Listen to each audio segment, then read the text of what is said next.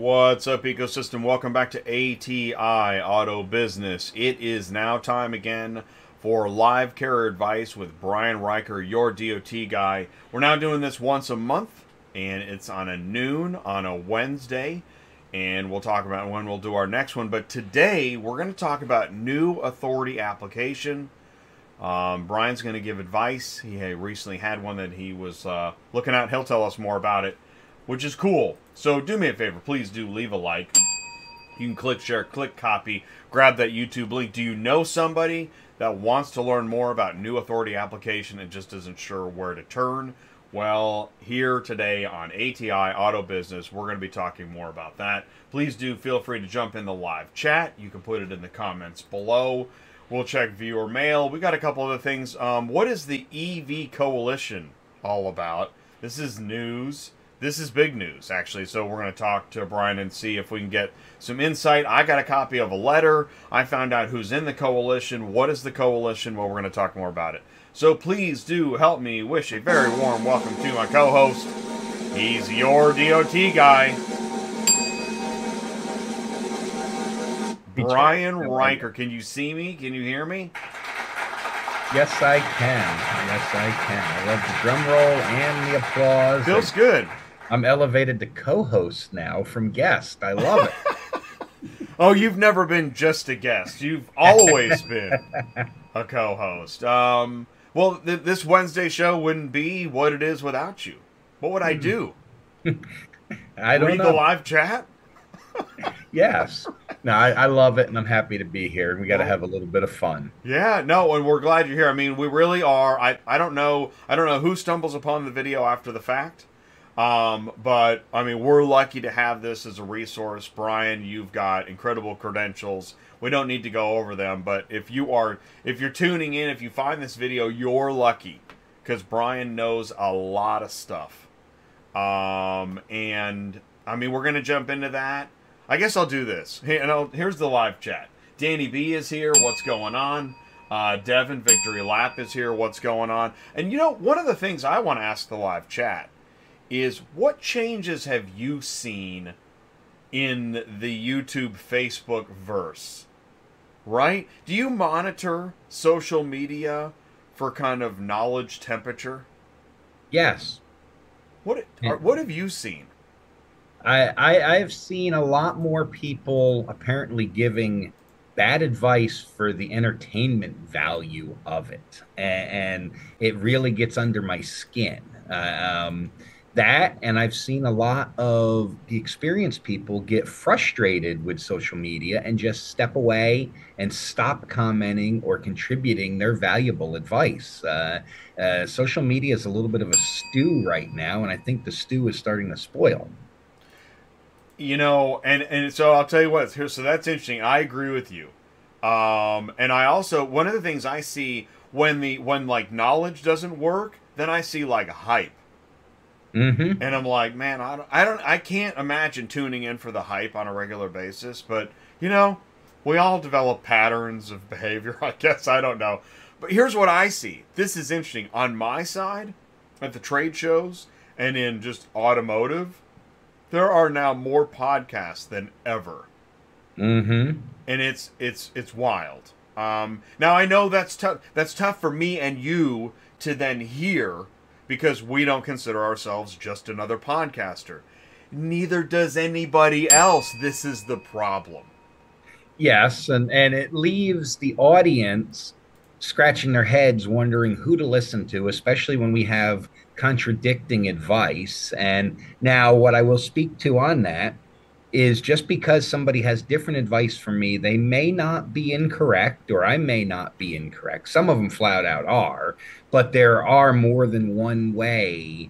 There is more than one way to safely operate your fleet or to accomplish the goals that we set out to do. So just because Jay and I say it, it's not the only way to do it, folks. What? So actually, what I do, you're right, is I try to tune in as much as possible. And if I find I don't like something, I try to tune in again later just to check. Mm-hmm. We all have bad days. I mean, right, exactly. Yeah, well, that sums up ATI. Let's check the news and see what's going on. We're gonna get to the new authority application. Before I do, let's see. Devin says, "Does Brian have any tips for my new entry audit? Starts in 1 week. I just got the letter. Short haul exemption, non CDL." You will need to, because that is a fairly automated system, even though you'll have a real person name and contact at the bottom of the email. You you will need to include a letter with the other information you upload explaining why you do not have ELD or logbook records, that you are short haul exemption, and then expect them to ask for several more trip documents after that because they're going to try to catch you outside the 150 air mile or 14-hour radius. So expect them to ask for additional supporting documents beyond the one interstate trip they currently ask for. But my advice is these auditors that perform this, most of them have the heart of a teacher. And so if you don't understand exactly what they're asking for, that's why you have their email address and their phone number. Give them a call, but do not wait to the last minute to submit everything. You get the notice and you have 20 days to respond. Respond as quickly as you can. Make sure you're sending them only what they're asking for in the beginning. Do not volunteer any extra information because whatever you send them, they can investigate and use to determine your safety fitness or determine if you have other violations.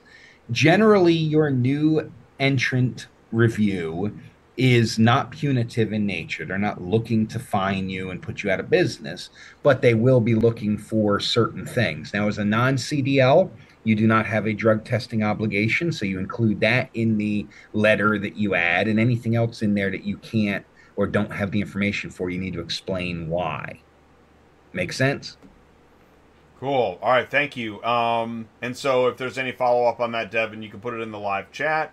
And of course, if you have any questions, you can always email Brian. Email your DOT question on air at yourdotguide.com. I just put that in the live chat. Also, Brian's business website, Fleet Compliance Solutions. Feel free to visit his site. As a follow-up, oh, here Devin says, I noticed a lot of YouTubers are going out of business. Now, I'm not going to spend a bunch of time on this because I could. But what I have seen, what I think is strange, is I thought I noticed this pattern. It seemed like a lot of people that were tired of their actual business started to do videos too. As a way of like, I don't know. I don't know how you go from car hauler to just full-time YouTuber and not car hauling. I don't know. But I saw a lot of that, and I don't know what happened to a lot of those. I don't know what happened. It probably did not monetize the way they expected. Which it does not. That's right.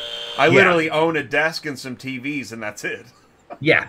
Yeah. There's you no don't money get in rich this. doing YouTube. Those that do are the exception, not the rule. And the thing is, I don't do anything else. Like, I wouldn't do this if there was another way I could make a bunch of money. Not that I would care, because I'm not driven by money. Mm-hmm. But, anyways, yeah, no, it's weird. It's weird. And what I think is really weird is if you're a YouTuber and you go out of business, can your videos go with you? YouTube does a pretty good job of holding on to that stuff. Oh no, they'll be there off. forever. Yeah, no, which is awesome. Silverman ED Coalition, is that the Central Dispatch Listers? ED, no, you're thinking of the Thursday show. Devin says too many clowns. ALAT question: to haul local, semi-local as a car hauler, 3-car wedge setup. What CDL credentials do I need? Good question. The question was what CDL credentials? Yeah, let me read it again. Semi, car hauler, 3-car wedge, CDL.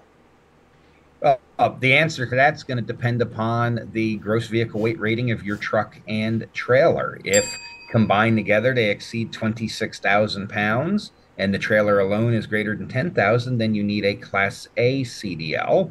If when you add the sticker in the door and the sticker on the nose of your trailer together and they're equal to or lower than 26, then you do not need a CDL to operate that vehicle in any state except California and Oregon.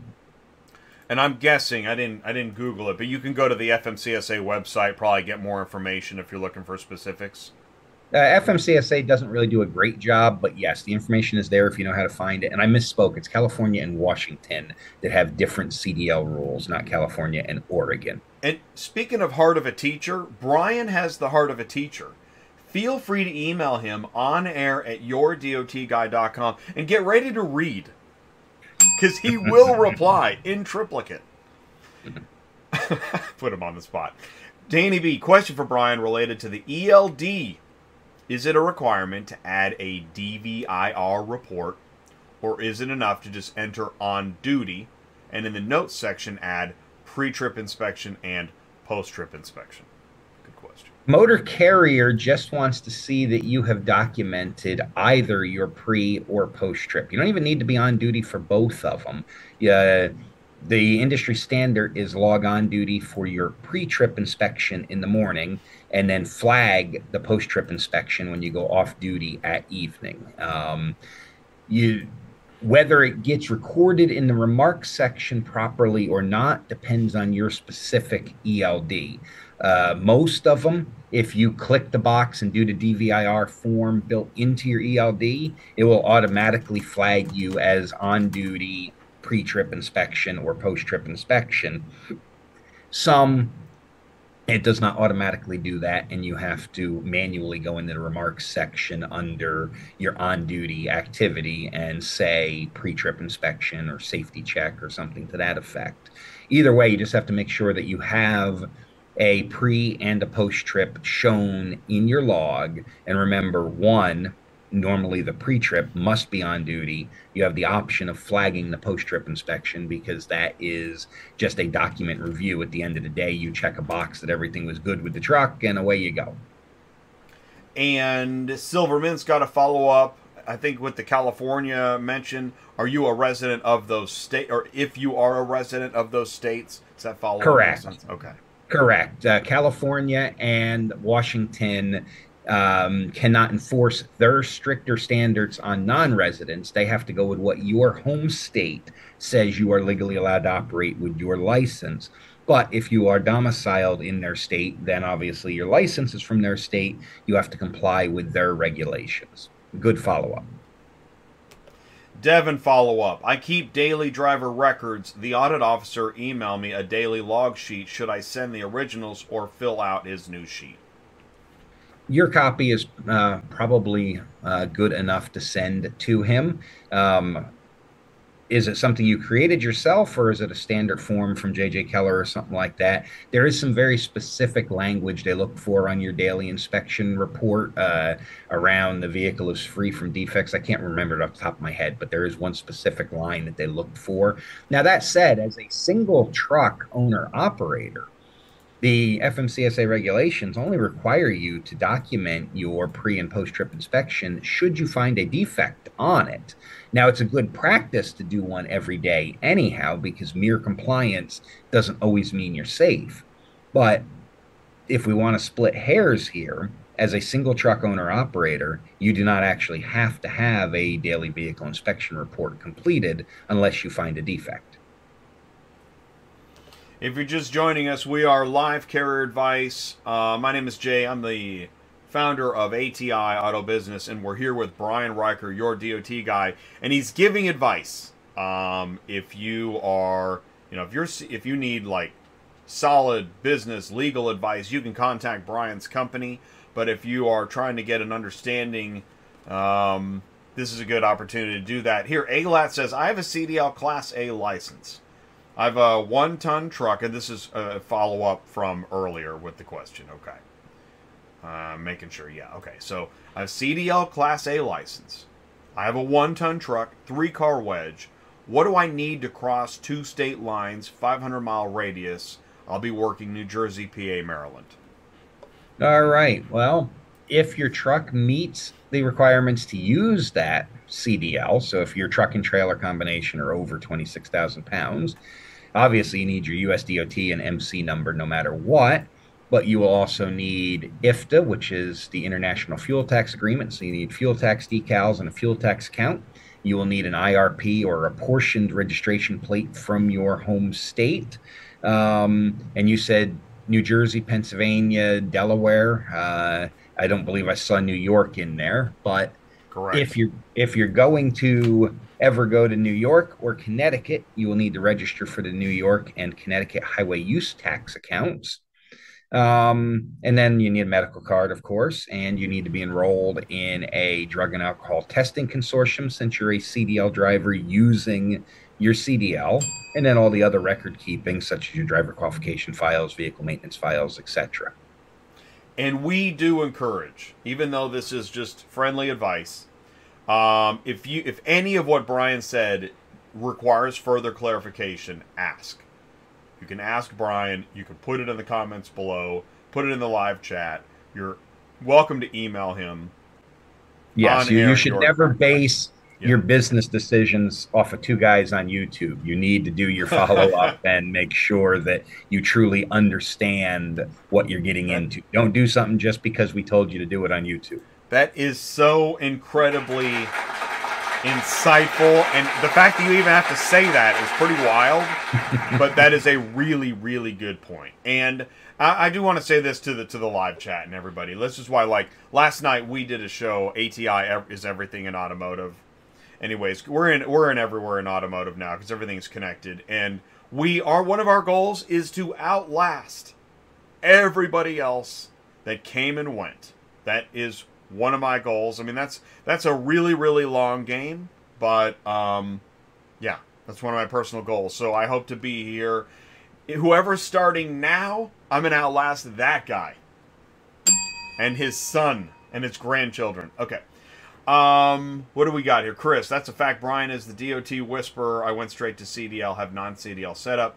Best thing you can do. I learned so much about the trucks and trailers from going to school for CDL. Nice. Yeah, we always encourage further education, even if it doesn't apply to your daily life.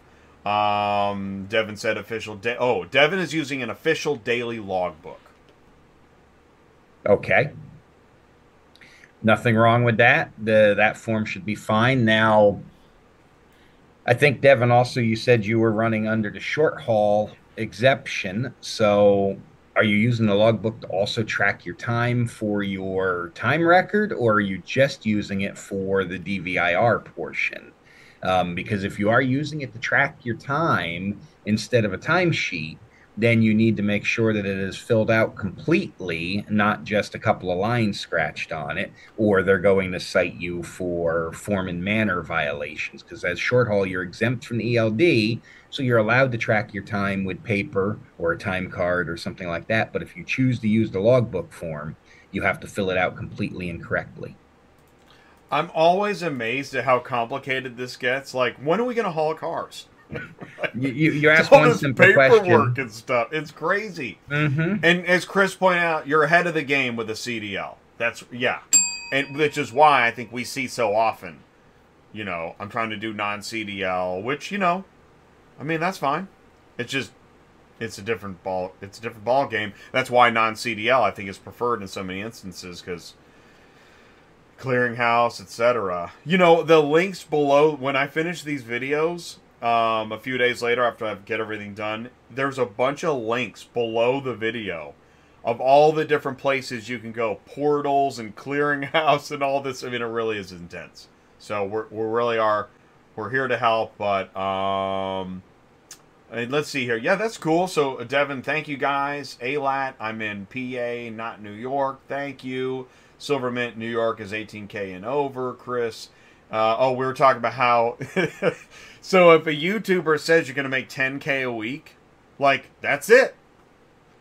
Hey, honey, I'm making 10K a week. I just watched a video. Mm-hmm. That's awesome. And it's not. It's kind of scary. All right, let's talk about getting an authority to operate. So you recently had, what did you have and what did you do? Well, when everything was good and the money was great, I was processing several to maybe a dozen or more new authority applications a week. That is a service that Fleet Compliance Solutions offers. And that all but dropped off when the market started to fall apart. And I'm pleased to say I have a new authority application, first one in a while that I'm processing instead of an out of business notification. And it made me want to talk about this a little bit to remind everybody that you do not need to use a service such as mine or some of the other ones that are out there. You can do this yourself if you want to. If you choose to do it yourself, just be aware the slightest mistake on the form can cause them to reject your application, and the filing fees are non-refundable. So you may have to start all over, plus the waiting period starts all over. You make a mistake, you submit it, didn't know you had a mistake. They wait 2 weeks to review it, find something wrong, reject your application, and now you're starting all over. So it does pay to use a professional service that understands this. Now, when you're doing that, I don't want to see you get ripped off. The filing fee to the federal government is $300 for your operating authority. And then it's another, this year, I think UCR fee for 0 to 2 trucks is under $60. Your process agent should not cost more than $30. So you have about $400 worth of filing fees, and then what some people's time is worth to do this, and the peace of mind. So there are some companies out there that are charging $2,000 and $3,000 to get your operating authority, and that is absolutely ridiculous. My fee is not cheap. We do charge $995 to file this, which includes all of your fees, but that also includes the audit support later for answering your new entrant review questions and making sure that your packet's together, making sure you have a DOT qualified or DOT compliant driver qualification file, the basic information you need to know to create your vehicle maintenance records, your company policies. Basically, it's a trucking company in a box. So you have all the forms you need for a one truck owner operator to get started. Also, keep in mind, the moment that you submit that application, your phone and email are going to blow up with people trying to sell you services you do not need. These are unscrupulous, bottom of the barrel predators trying to separate you from your money. Ignore them. If it doesn't come from a .gov email address, it is not legitimate. Just dump it in the trash. There you go. So as I shared the screen, okay, is there anything else to tell on this screen as far as like information, knowledge? Well, this screen is great because, first of all, it has a question and answer for who needs authority. So you can figure out if you absolutely need authority. It also has all the information for what the insurance levels are going to be, the processes for walking through applying, the web link to do it. And when you fill out the application, it is now filled out in a question and answer format. So it makes it simple to fill it out. On this page also, you have a whole bunch of other safety resources. That tab on the left that says daily decisions, that is where everybody gets your information from, because once you, like that top list right there, certificates of authority, once you apply, all your information on the application becomes public knowledge except your tax number. And so you can go up to like today, Jay, on that calendar. Oh, wow. Click, and it will show you in real time what applications have already been granted. Here's a permit for a freight forwarder, and it has all their contact information, and on and on. It's just a list that keeps going. This is where everybody gets your private information from to then come solicit you right there, certificate of authority letter. Whoa. Also, look how oh my gosh. Also, don't let yourself fall victim to paying an extra $50 or $100 to get that right there on the screen, that certificate. That is the letter that you need for the brokers to allow you to haul for them. It normally takes about a week to come in the mail after your authority is approved, and you're not supposed to operate without it in your possession. Brian, but don't let these companies charge you $50 or $100 to give you that letter when you can come to the FMCSA website and find it here with a search the day your authority goes active and print it for free. Brian, are you telling me there's 738 pages here? Yeah, and that's I see just today's decisions. That Now, out of that, a couple of them are like the mailing page and stuff. So cut that number in half. But there were probably 350 decisions today to grant or revoke or suspend different forms of a motor wow. carrier, freight forwarder, and broker authority. And that Wow. happens every single day. Every day. The day's This not is over yet. wow. Whoa. Whoa. That's a lot. Yes. And I say the reason I'm saying there is I'm kind of, somebody's like, wow, what's going on with Jay? Okay, that's your competition, right? Yes. Now, Holy they're not all mackerel. car haulers, Right, not but all, but they are in the industry. And so if you go back to when it was a good time a wow. year ago, you're going to see thousands of decisions in a day. And this is where, and again, the reason I'm trying to take this in um is that when people are like, we need to all band together. How are you going to band together with 500 new decisions every day? Mm-hmm. There's no way. There's no band. And I say that again. I know that's kind of strange, but it bothers me when people think something could happen that just, man, that isn't going to happen, right? And I Most see of it. us are in this business because we're fiercely independent. How many years have you seen on Facebook? We all need to band together It's been going since before that. That's forever, been going since the 60s and 70s, and we've had very limited success right? with it. Since Woodstock, they've been trying to band together. And Yes. I say this because like you just have to know.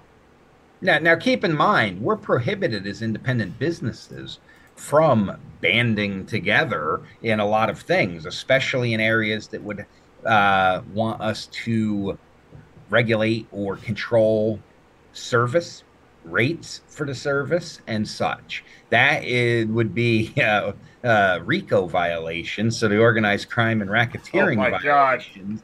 If we even Oh discuss my god! there should be a minimum So we, freight rate of X amount of right, dollars, we're price not legally fixing, allowed to do right? that. We're oh my god, that is so crazy. We finally get the band back together, and now we have a RICO violation. Mm-hmm. That's a federal offense. Yes. Let's talk about this. We got a few minutes left. That was really, really interesting. What is this? I see. Okay, with growing EV adoption, car haulers call for higher weight limits. Yeah. Here's another one. Coalition calls for increased weight limits for auto haulers. Here's another one.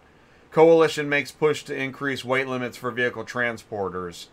Before I bring up the letter in the coalition, you want to talk about what this is all about? It's really just about cars have become heavier and we can't load nine because these weight exemptions are strictly for Stinger steered automobile transporters. They will not help your wedge or your high mount crowd at all. This request is to allow a 10% weight increase, which would be 88,000 pounds instead of 80,000, with 10% increase on your axle weight as well.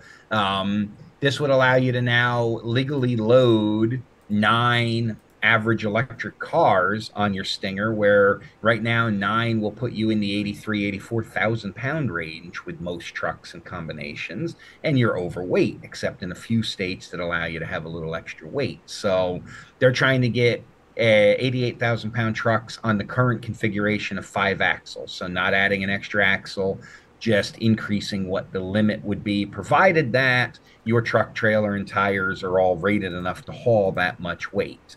Um, Knowing the climate for weight increase, it probably will not happen. I've been working in the towing industry trying to get a weight increase for tow trucks so that they can safely and legally tow your Really? vehicle. Now, there are some powerful hitters in this coalition trying to make it happen. Um, if it does, it'll probably be a compromise, and you'll end up seeing three axle trailers on your Stinger steer automobile like they have in Alaska. But I don't know where it's going to go yet. And they have very powerful organizations against it, including the Owner Operator Independent Drivers Association. Yeah. OOIDA, as a matter of policy, Why in there? opposes all weight increases, even when, and they're Why? short sighted in this one, Yeah. even when it benefits their members, but they can't wrap their head around there's a way to get paid other than by the mile. And car haulers are paid by the piece. Grain haulers, gravel haulers are paid by the ton mile. So for those companies, we want heavier weights. It's not oh, you're going to have more weight in your truck and still get paid the same amount of money. No, we put that extra car on and we increase our revenue 500, 1,000, $1,500. It is worth it for us. But OOIDA is very short sighted in this and cannot seem to grasp that concept. So they are fighting it, and they have the ear of Right. most members of Congress. They're in, yeah. I mean, they I don't know Yeah, how else to, yeah. they're the voice that represents independent truckers, even when they don't represent what independent truckers really want. And they share, I mean, it's in, I mean, you know. You can see Generally, I'm literally like conflicted in the words I'm trying to use. I like them on many things, but on this, I don't see it. I don't. Yes. I just don't agree. But we can agree to disagree, which is irritating. So this coalition, this coalition is for the change, right? Mm-hmm. And this would be in auto transport where you're really going to see this need. I mean, you got. I'm amazed at this group in itself all agrees on something. That's amazing, isn't it? Yes, you have all the major auto transporters, most of the major electric vehicle manufacturers. You have the leading auto transport equipment manufacturer and the Truck Trailer Manufacturer Association. This is a who's who Yeah. list of the auto transport industry. When else will you see all these associations and companies agree on one thing? Yes. Never. I mean, I'm speculating live. So let's do this. I went through this is a letter, and thank you, John. And here is your diagram of like what you were just explaining. Let's hit it again. So without the weight consideration allowance, which again is the solution, is allow us to carry another 8,000 pounds, right? Which would give us the ability to carry those two heavier EV units. Right now, we're okay. We can get 9 midsize SUVs on a Stinger steer. But but with the EV weight, because batteries are heavier, as those cars all increase weight per unit, we can no longer carry 9, and we have these empty spots really for no reason, right? Correct. The equipment is more than capable of handling the extra weight, but the weight distribution laws, which have remained unchanged for 40 plus years, do not allow it. So think about it this way. Yeah. With the mandates for electric vehicles, and if we're running trucks that are only at 75% capacity, so for every 4 trucks that go out on the road with empty spots, we need a 5th truck just to move what they could.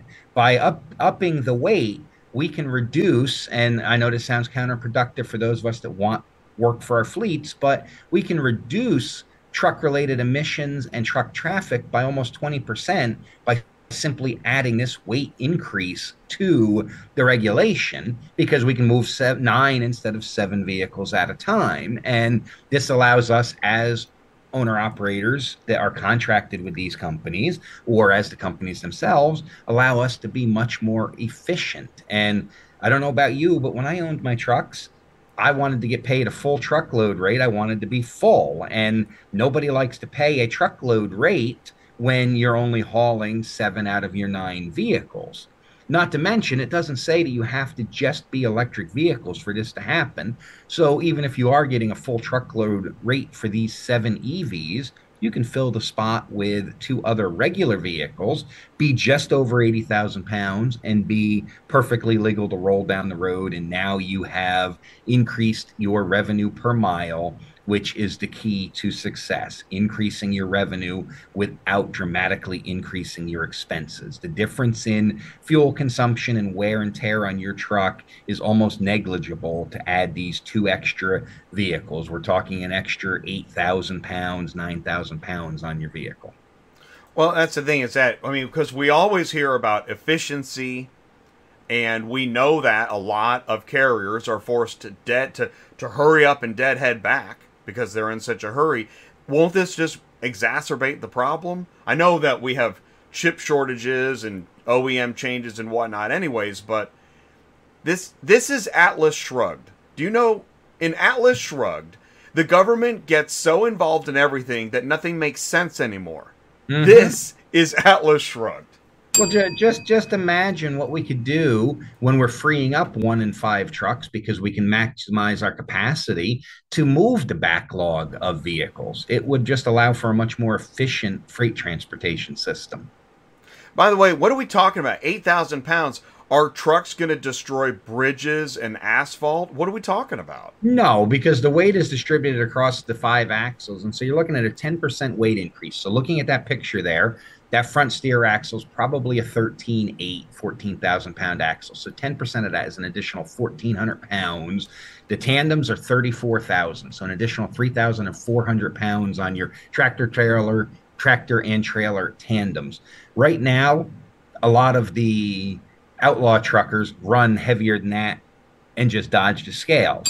This will at least allow the state to now increase the vehicle registration fee and recoup money for the damage that may be or not be being done to the road and generate the revenue to cover the excess wear. Where this is happening every day, it's just not reported because the trucks go around the scale. These axles on these trucks are more than capable of supporting the weight. The weight is distributed now across a 80-foot of vehicle. So you have from the front axle to the center tandem of your trailer, somewhere in the neighborhood of 68 to 70 foot to space that weight out. You're not causing any damage to the roadways or the bridges. All right, so while we got a lot of logic on our side, I just want to speculate live. So if you're on the other side, how do you get a congressperson to agree with what otherwise probably doesn't make sense? Do you show them a lot of photos of cracked roads and tired drivers? How do you make this argument? Well, to make our argument for this, you show them this simple infographic and let them do the math and let them understand that this means better utilization of trucks, so less trips with the trucks on the road. Brian, we don't want logic to win. How do we argue? Well, if we want to argue against this, then yes, you go to fear-mongering and you show deteriorated infrastructure. And if that's the case, let's all go back to what it was prior to 1986 and limit trucks to 73,280 pounds or give some other arbitrary weights of 60 and 50,000. It's arbitrary. I like to bring up, this is really interesting, I like to bring up just if we look at throughout history how laws change. When a law changes, then you look back and go, well, why did we do all that other stuff before? It's like prohibition. It's the best example of, like, we had a dumb law, and finally somebody's like, this is a really dumb law. And we got rid of it. But we don't realize how dumb a law is while it's in place. Right. We may have a dumb law here. And yes, I think our weight limits for commercial vehicles need to be revisited. Keep in mind, braking has improved. We now have disc brakes on all axles available on commercial trucks. There are all sorts of other improvements in the vehicle. So stopping 80 versus 88 or 90,000 pounds really is a negligible difference. Our highways, as much as they appear they're deteriorating, we are building them with better techniques and materials than we ever did before. So they're better suited to handle this. It is time to revisit size and weight limits for all trucks, not necessarily just Stinger steer automobile transporters. I mean, if you look, a lot of states have special exemptions for harvest season for agricultural products, forest products, and so on. And their roads aren't falling apart. Awesome. Awesome debate. Really good stuff. Well, Brian, thanks again for a really insightful show. New Authority application and EV Coalition talk. We are Live Carrier Advice on ATI Auto Business once a month. And we're going to come back again. So we decided it's April 5th. Is that right? Yes, April 5th. All right, we'll be back on April 5th. If you have a question in between then and now, please do feel free to email Brian. I'll put it in the live chat once again. You can email Brian, and you can visit his company business website, and he is more than happy to try to give you some friendly advice And if you need more, you can turn it into a business transaction. Brian, thank you, man. You're welcome, Jay. So much. I'm loving Enjoying this. being here. Yeah, it's a good one. All right, cool. Have a good day. Stay safe. We'll see you. We'll see you in a month. Yep. See you in April. Thank All right, you, thanks, everybody. Brian. Thanks very much. All right, I'm letting Brian go. Brian is out of here. And jumping in the live chat is always helpful. That was good stuff. Thank you guys so much for those questions and interaction. For saying hello. John Larrick, Devin, Alat, and I like seeing the Danny, Silvermint, Chris, friendly faces always. Really do appreciate it. You guys are a big part of this channel, and Gino said hello too. What's up, Gino? So thank you so much. It's ATI Auto Business, you know the deal, and we're going to be back again tomorrow with Dispatching Live again at noon. Most day shows are at noon. Then you got Tuesday nights at 7 Central. That's noon Central. And then near the end of the month, we'll have some more live coverage from Car Conference. But in between, let me know how we can help. Send me an email. I'm Jay. It's autotransportintel@gmail.com. That was the original name of the channel, but now it's ATI Auto Business. Because everything in automotive is connected. So we're everywhere now. You've seen us. And if you don't know what's going on or how we can help, let us know. Send me an email. Talk to Ty. You want to talk to somebody on the phone? You're like, man, these videos are fine, but I need to talk to somebody. Call or text Ty Thompson, 417-483-2764. And he takes calls all the time. I had to take my car into the shop, and he gave me a ride. He was taking a call. He just, just two dudes talking. It's awesome. So that's what we are. We're ATI. Thank you so much. Please do join us tomorrow on Dispatching Live. I'm sure it's going to be crazy. So please, we'll see you then. Take care, everybody. Peace.